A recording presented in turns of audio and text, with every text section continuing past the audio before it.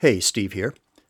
You know how sometimes you meet somebody who does something interesting, but as you get to know them, you learn that actually there's a lot more to them than that one thing that got your attention in the first place? Well, that explains John Neville.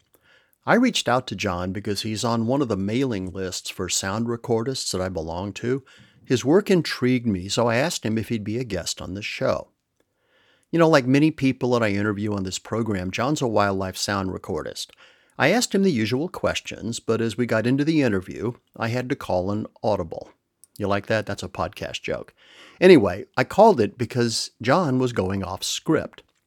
Suddenly, I'm discovering that this guy that I'm having a very interesting conversation with is also a physical therapist, an author. He was a city councilman for more than 20 years. He spends months in a motorhome every year with his wife Heather, traveling around North America recording wildlife. He has produced a large number of CDs that are full of his bird recordings, and he has an outsized impact on his country. And I'm not talking about the U.S. John lives in British Columbia, in Western Canada, on an island. And man, does he have a story to tell. In fact, let's start with that. Who is John Neville?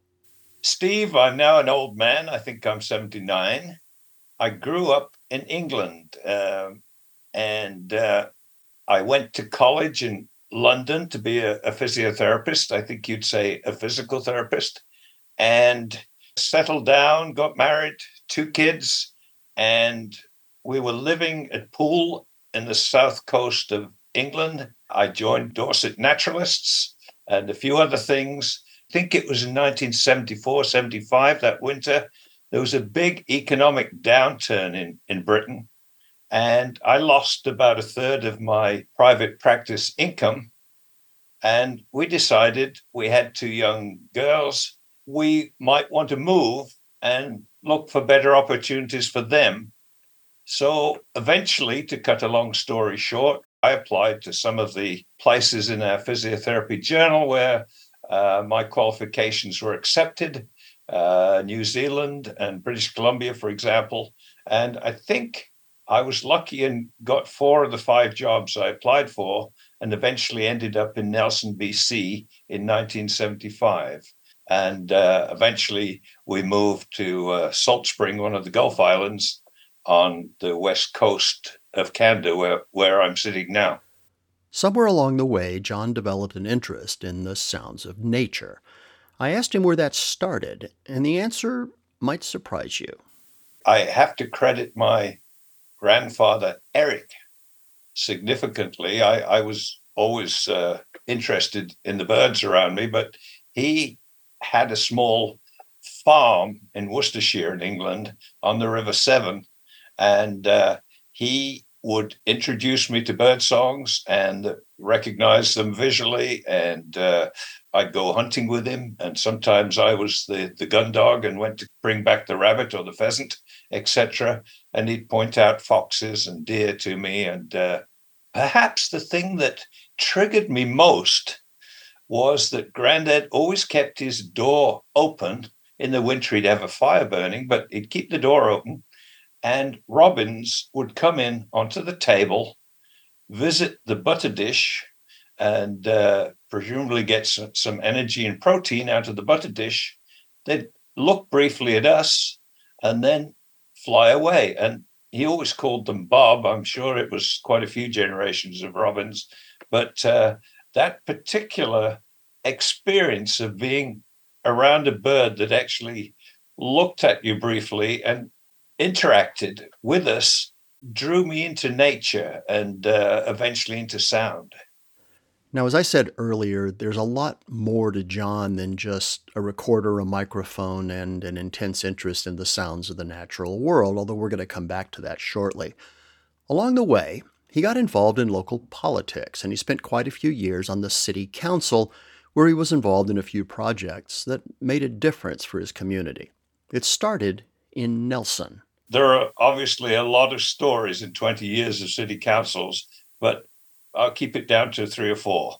Back in the late 70s, I think 79, I went to a municipal conference and listened to an architect giving a talk about old buildings and their importance historically. And very often architecturally, and they should be saved. And I knew we had a lot in Nelson, including some Rattenberries. Rattenberry designed a quite famous legislative building in Victoria, BC. And there were 4 of his buildings in Nelson, 2 of them really good ones, the courthouse, the Bank of Montreal, and 2 lesser ones, plus a great many others in stone and wood. My own office, the front of it was definitely heritage. And I took it to council and proposed that we develop a heritage theme in Nelson. And that was accepted, but of course, no money attached, so it wasn't really going to go anywhere. But we did agree that the province could do a count of the buildings and put the information into a book, which they did. They made a book, and there were over 300 buildings in Nelson, A, B, and C categories. I think my own office was a B. And that sat on the shelf for a while. Then Nelson had a downturn in its economy, about 4 different significant buildings left for a variety of reasons. And the merchants in the downtown started to get anxious and wonder how they could develop things to bring back some business. We mentioned the heritage theme, and they were lukewarm because they would have to spend some money as well as city council and the province to do it.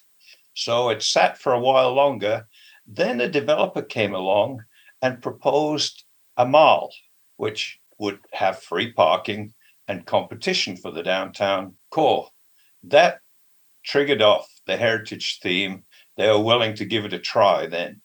And so it gradually got done towards the end of the 1980s. We buried all the electrical wires.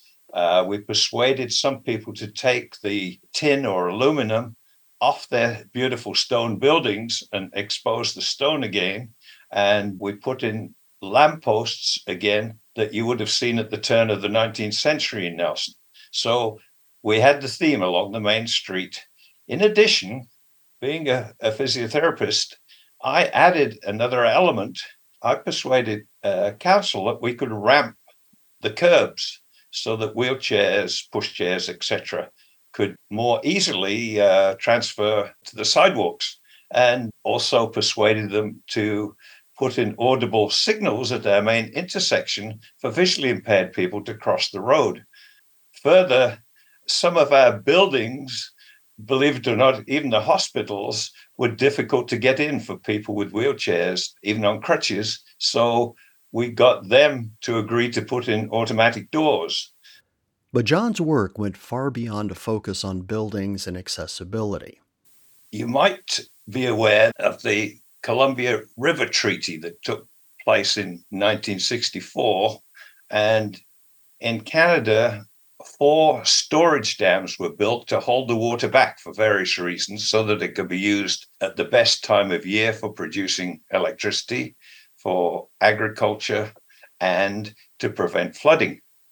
In the Kootenays, where I lived, this meant that about 15 million acre feet of water was backed up and destroyed the usefulness of a lot of land, like farms and so on, and in a few cases, small communities and graveyards and other things. When the water went out from behind these dams, you had hundreds of acres of barren mud flats and tree stumps, etc. Very ugly, unproductive, and very much despised and disliked by a lot of people in the Kootenays. One of my jobs on city council was to be on the regional district, which is like a county council.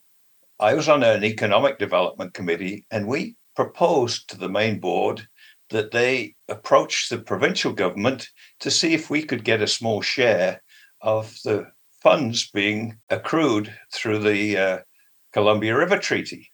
And much to our delight and surprise, the Mike Harcourt government in, I think it was 1995, agreed.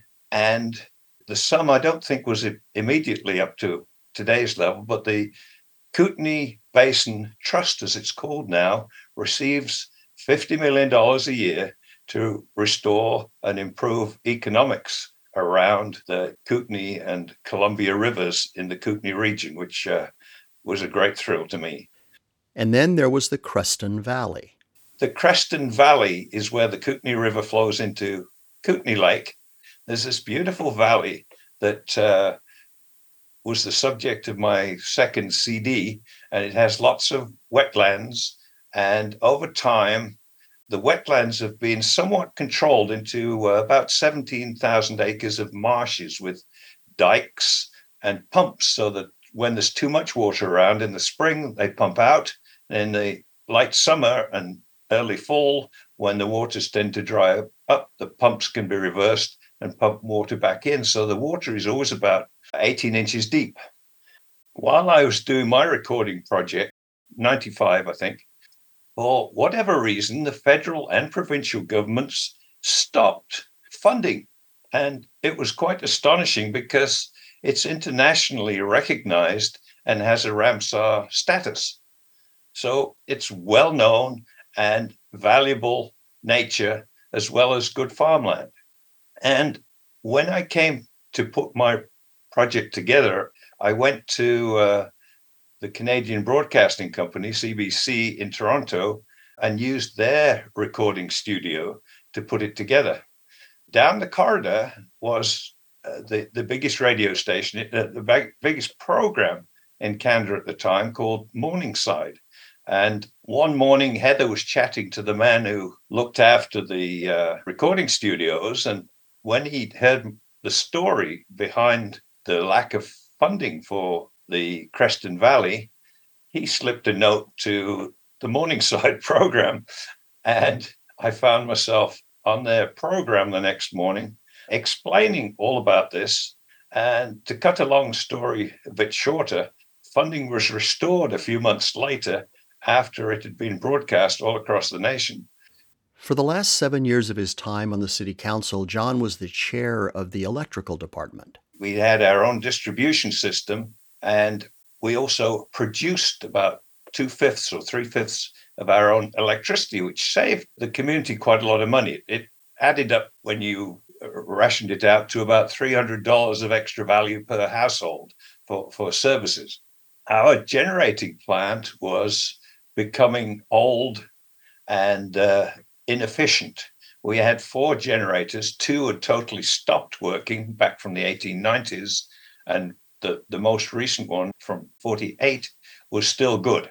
So, and the third one was a bit indifferent.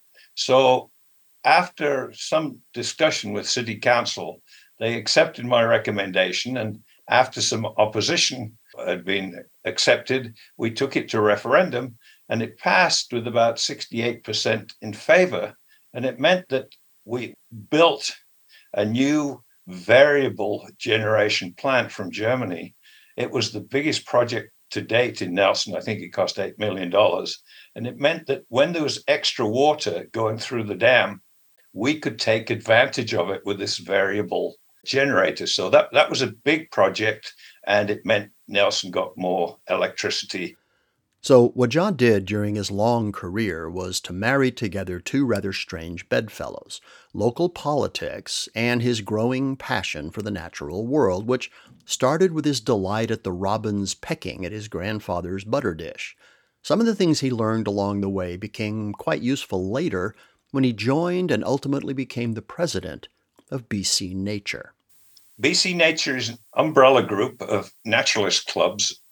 When I became president, there were about 50 clubs around the province, all volunteers, and their numbers was significantly dropping. So I made a commitment to visit as many as I could, and I probably got to about 40 of the 50 clubs. Found out they wanted to be listened to, they wanted appreciation, they wanted help with some of their projects. The umbrella group has a foundation, provides some funds, and they wanted information, nature information. And so as soon as I understood this, I put together a talk with some of my bird recordings. So I always gave a talk before we had a chat with the president and other members of the club, found out what they were doing, and encouraged them to work with other clubs as well as BC Nature itself. And that moved along quite well. We, in fact, increased the membership over 4 years by about 2,000, I think it was. From 4,000 to 6,000, it was a significant fraction. So that was good. And I encouraged the magazine editor to make some changes so that we had more nature articles and not just reports in it. So it's become an interesting nature magazine, which I must say I prefer anyway, but it is what the members wanted, and that's the key. Providing them with lots of information about nature, good talks when they come to the annual convention, and good articles in the magazine, etc. One of the things you learn when you're an active naturalist is that a bird is not a bird is not a bird, if you'll let me use that phrase. Just because they call that bird over there a robin in the UK doesn't mean it's the same bird in Canada or anywhere else for that matter. When I came to Canada, I suddenly found that apart from the sparrows and the starlings and the pigeons, I didn't know any of the species of birds. And that was troubling to me. And there were some recordings available. There were some records from Cornell, but they tended to be for Eastern US and Canada. So I eventually started not only to look for places with sounds, I contacted Cornell and I did a couple of ornithology courses, and I went on their field recording workshop in the Sierra Nevadas in California. While I was learning simple things like how to focus your microphone and listen in the earphones till the sound was spot on in the earphones, the director then, his name was Greg Budney, he's retired now. When it wasn't his turn to record, he'd be off in the woods himself, and we'd get chatting sometimes, and he'd say, "This morning I got some muskrats copulating," for example. And I thought, wow, can I ever get that close to nature? And I focused back on my Bob Robin and my granddad's cottage and was kind of envious. And when I managed to obtain this minor skill from the Sierras, I came back and decided, could I produce a CD in addition to recording for my own benefit? And so I decided, why not? It's a great target. So I did one of the Kootenays, and then I did one of Creston, and I've gone on ever since. I produced CDs of the West Coast, the Rockies, Eastern Canada, the prairies in the US and Canada, the central boreal forest in Ontario and Manitoba, including Hudson Bay, and the western boreal forest around the Great Lakes. Then, on request, I produced several other varieties, 2 CDs for people who just wanted to hear nature in the background, didn't want my voice. So I produced a couple of those, and I produced a guide all across Canada. It says Bird Songs of Canada, but it's just the same for the northern states too. And I did that Cornell style, just announcing the name of the species. They focus primarily on professional naturalists or biologists, so they don't go into descriptions. I did that on my guide to, I think there are 435 species on the 4 CDs. Yep, 435 species on 4 CDs. If you're a birder, or you want to be, or you just like listening to the calls of birds, you need this set. The CDs are still available from NevilleRecording.com, and you can also stream them on Apple and Spotify. Needless to say, John Neville is a man of varied talents and passions, and as often happens, his priorities began to shift. And I, for one, am rather glad about that. I did enjoy parts of my work as a physiotherapist. I was mainly treating necks and backs and referred pain from discs and joints, etc. But if you can imagine, with city council meetings as well, and having to do a fair bit of reading and research sometimes before I went to the meeting to make a decision, I knew pretty well where I was going to be all the time, and I had to perform on time all through the week without any let-ups. Then I chose, and my wife with me, Heather, that I wanted to record nature, and we'd get up early on Friday and Saturday morning, record, drive home on Sunday night. And those distances gradually got further. And so, whilst it was a pleasure, it was also another stress. And we eventually decided that we would give up 2 months a year of earning a living directly and other stresses and go recording and produce CDs if we could. Those trips marked the beginning of a wonderful phase of endless adventures. We were on the Platte River in Nebraska in the spring when about 500,000 sandhill cranes gather before heading north. We were taken out to a little box, which was called a hide, tucked in for the night. I first set up my recorder outside, my microphone outside, got in the box, opened a little trap door so we could hear what was going on outside. And I got some good recordings of flocks of sandhill cranes coming and going on the banks of the river. And then there was a storm in the night. I think I had to get out and stand my microphone up again a couple of times. But in the morning, the storm produced some injured birds. And one bird, for example, close to us, had broken a wing and another one a leg. So neither was able to get in a position to fly. And we were touched by the number of flocks of birds, not just the one that they belonged to, because it happened quite a few times. Flocks would circle them, and one or more birds would come down close and call to them. And it was really touching to see that connection between the birds in one species. The Dempster Highway is a 460-mile gravel road, well maintained but gravel nonetheless, that winds through the Ogilvie and Richardson mountain ranges, crosses the Continental Divide 3 times, and the Arctic Circle once on its way from Dawson City through Fort Mac on the way to the Mackenzie River and the Mackenzie River Delta and the Arctic Ocean. John and Heather drove it, recording all the way. But it's also a place that yields some amazing stories. The Dempster is a gravel highway. It was 734 kilometers long in the Yukon and Northwest Territories. Since I've been on it, they've added another 200 kilometers from Inuvik, which was the top end when I went on it, to Tuktoyaktuk, along the east side of the Mackenzie River Delta to the actual Arctic Ocean. For recordists, it's a beautiful road because it's so quiet, particularly before the two ferry crossings at the northern end, crossing the Peel and Mackenzie rivers, are open, which doesn't happen till early in June. So we were there all through May, very little traffic. If a vehicle came along the road, I could usually hear it for at least 5 minutes. It was so quiet. There was a wide variety of environments. The first 100K were in boreal forest in the Tintina Trench, which is the northern end of the Rocky Mountain Trench, with the Klondike River flowing in the bottom of it.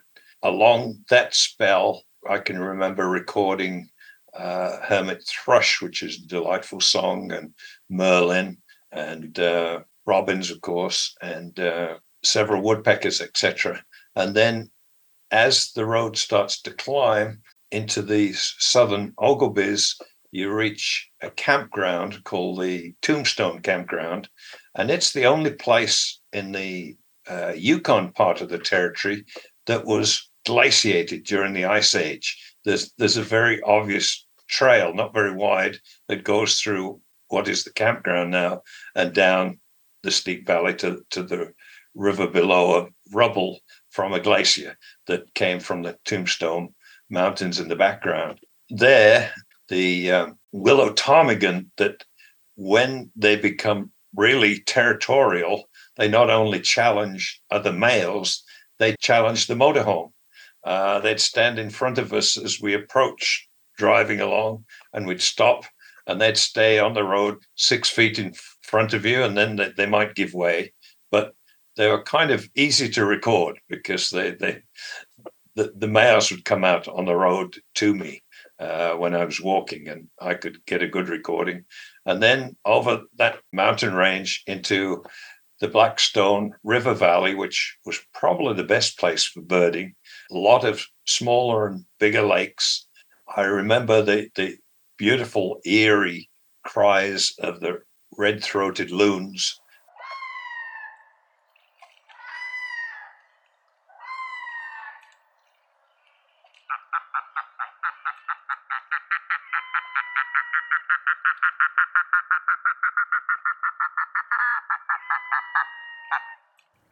The Dempster adventure prompted John to write a book, Traveling the Dempster.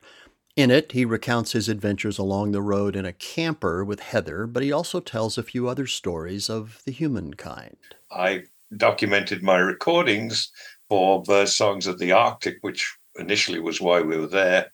And then I wrote up a journal, which eventually became the book, which I wasn't really planning a book at the time, but there were so many interesting stories in that region, like Whitehorse and Dawson City had the gold rush at the end of the 19th century, and characters like Robert Service and Klondike Kate, and amazing characters, and the stories, and the headquarters for the Mounties for the Yukon and British Columbia were at Dawson City. And then near Eagle Plains Hotel, I remember standing on the bridge looking out along the Eagle River, and that was about 50 kilometers downstream was where the Mad Trapper came to his end. And the Mad Trapper was an amazing character. He had been in jail in the States and came north on the Mackenzie River, Rat River. He started to pull people's trap lines, and when the Mounties went to investigate him, he started shooting at them. And that expanded into a full-scale Mountie hunt. And he was climbing cliffs with a 200-pound pack on his back, and the Mounties were following him. This was in 1931-32, that winter. And he was climbing up the east side of the Richardson Mountains, which had all been glaciated on the east side. So steep cliffs and canyons. I have a job with a 50-pound bag of cement or a 50 or 60-pound rock on my rock walls. He was carrying 200 pounds and climbing and hunting and escaping from the Mounties. And they brought in dog sleds, and eventually the first airplane. He'd shot his second Mountie, I think. They brought in a guy called Wat May in his plane. He'd been an ace pilot during the First World War, to help track him down and to fly in supplies. And this went on for nearly 2 months. Because radio had just come into being, it was the prime story, in not just up in the Arctic. Thousands of people in New York and all across the States were tuning in to this incredible story of will the Mounties get their man. They did, as you'll find when you read the book, Traveling the Dempster. Trust me, you want to read it. I love meeting people whose life is so deliberate, and John is one of those people. He and Heather had dreams, but those dreams became real because they made them so. There's a lot to admire about that. In fact, our interview was probably 3 times longer than what you've heard here, so you may hear from John again in another episode. I asked him for a final comment, and he had this to say. A lady emailed me one day and said, "We've been listening to your CDs." And she said, "My 4-year-old son walks around the yard now and he hears a bird, and he holds his hand out like a microphone and says, 'I'm John Neville.'" John Neville, British Columbia-based sound recordist, local politician, and author. His CDs are available from nevillerecording.com, or you can stream them on Apple Music and Spotify. His book, Traveling the Dempster, is available at bookstores or on Amazon. Thank you, John. I am glad there are people like you in this world, and I'm glad that you have Heather to keep you doing what you do. Hey, thanks for dropping by. I'm Steve Shepard, the host of the Natural Curiosity Project, where we're committed to the idea that curiosity leads to discovery, discovery leads to knowledge, knowledge leads to insight, and insight leads to understanding. In every episode, we explore some topic that piqued our curiosity enough to make us want to share it with you. I hope you enjoy the journey. And if you did, I'd appreciate it if you'd leave a comment over at iTunes or SoundCloud, wherever you listen to the podcast. Thank you very much. We'll see you in the next episode.